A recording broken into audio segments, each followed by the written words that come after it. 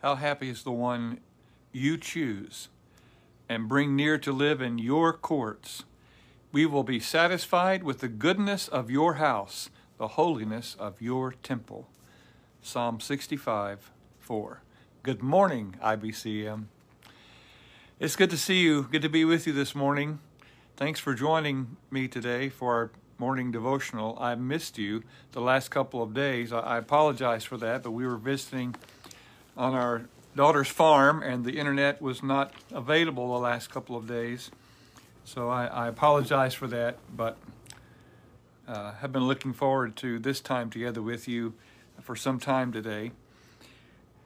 And it's important to me to let you know that we care for you, we love you, and I really appreciate this time we can spend together each day as you begin the day there in the Philippines, as you begin the day in God's Word.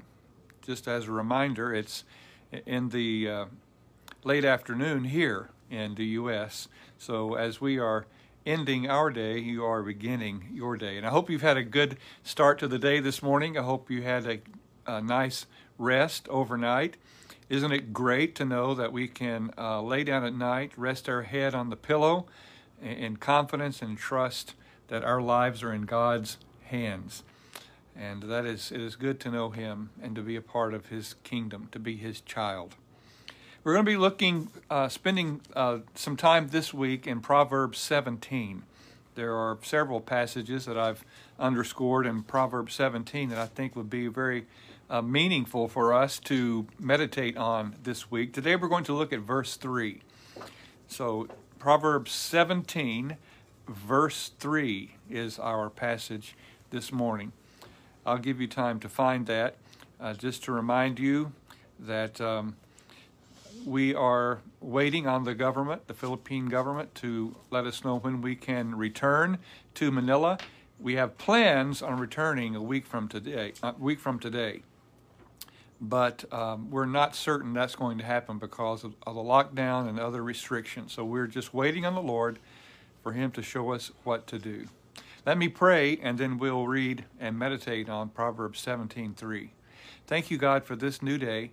Thank you for this opportunity, though it be online, to be together, to read and to meditate upon your word. We're asking you that as we are beginning our day today, that your word will shape us and construct our hearts and our minds in a way that we can live a meaningful and significant life today, living in obedience to you and living in a healthy, whole relationship with you. We thank you for your word that teaches us each day, and we pray in Christ's name, amen.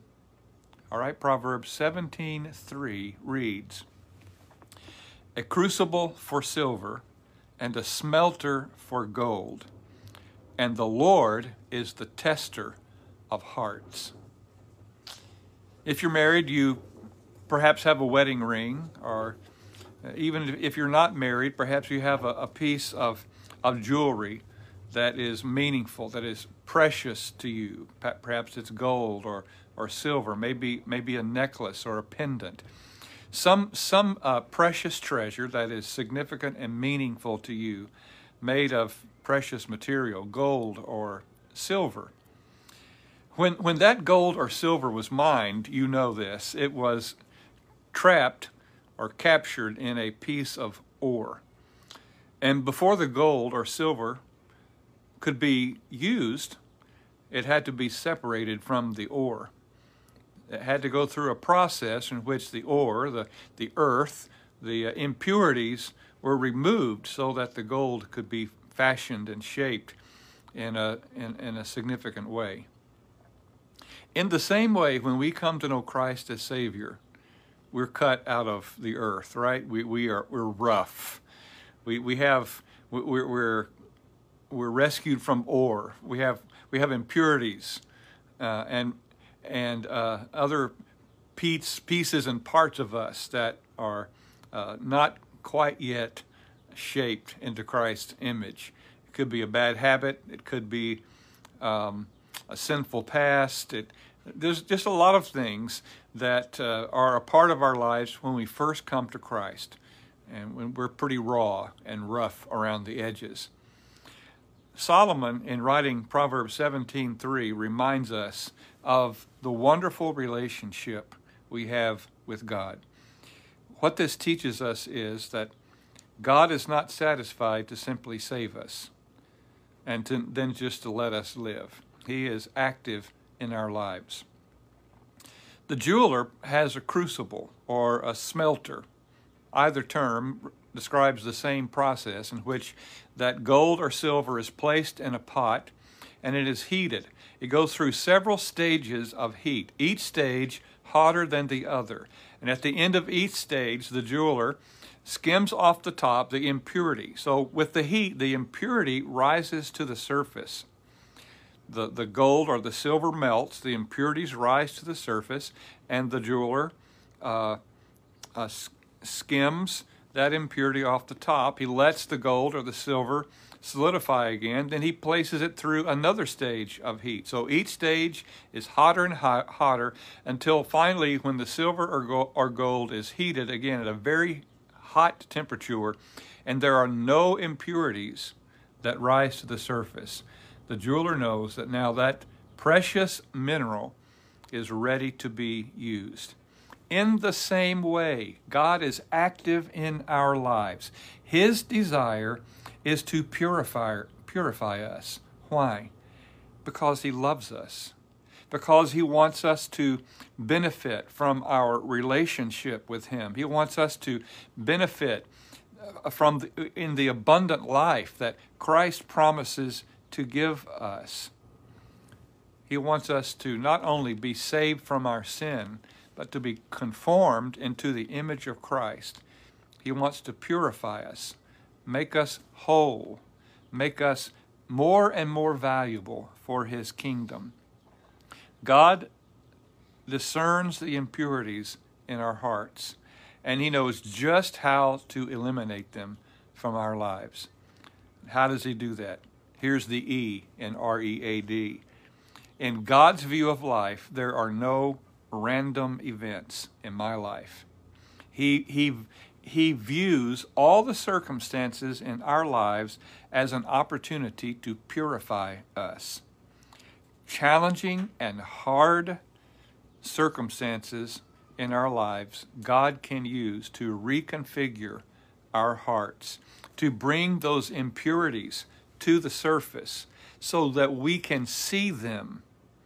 And when we see them and repent of them, He skims them off the top, and we become more and more pure and valuable to His kingdom. That's His crucible. Our challenging and difficult circumstances becomes God's crucible to test and purify our hearts. So how do I apply this? I need humility. I need compliance. I need discernment. I need a God's eye view of my life. When we endure difficult situations, it is our natural, earth-like tendency to want to get out from under whatever that circumstance is. That's the or that is a part of our past. We don't like pain. We don't like hardship. And so when hardship comes, sometimes we want to get out of it in some way as soon as we can, just for our own benefit, not realizing that God can use that difficult time to purify our hearts. So I need to understand, and I need to rest in the fact that God is at work, testing my heart, which gives me confidence in my relationship with Him. It reminds me that I am loved. It reminds me that God is active, that He cares, that He is involved and engaged in my life. And so perhaps you could consider this kind of prayer today as we start our day with God's crucible, His smelting pot in our minds. Perhaps we would pray, God, I rest in the assurance that You are maturing me.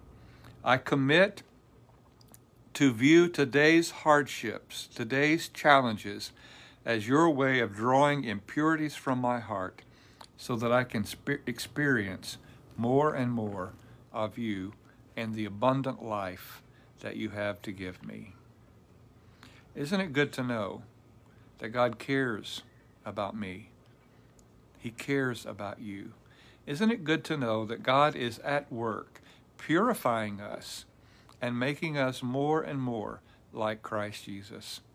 Isn't it good to know that every event, every encounter, every challenge, every hardship, even this pandemic, God can use to purify us and make us more like Christ Jesus?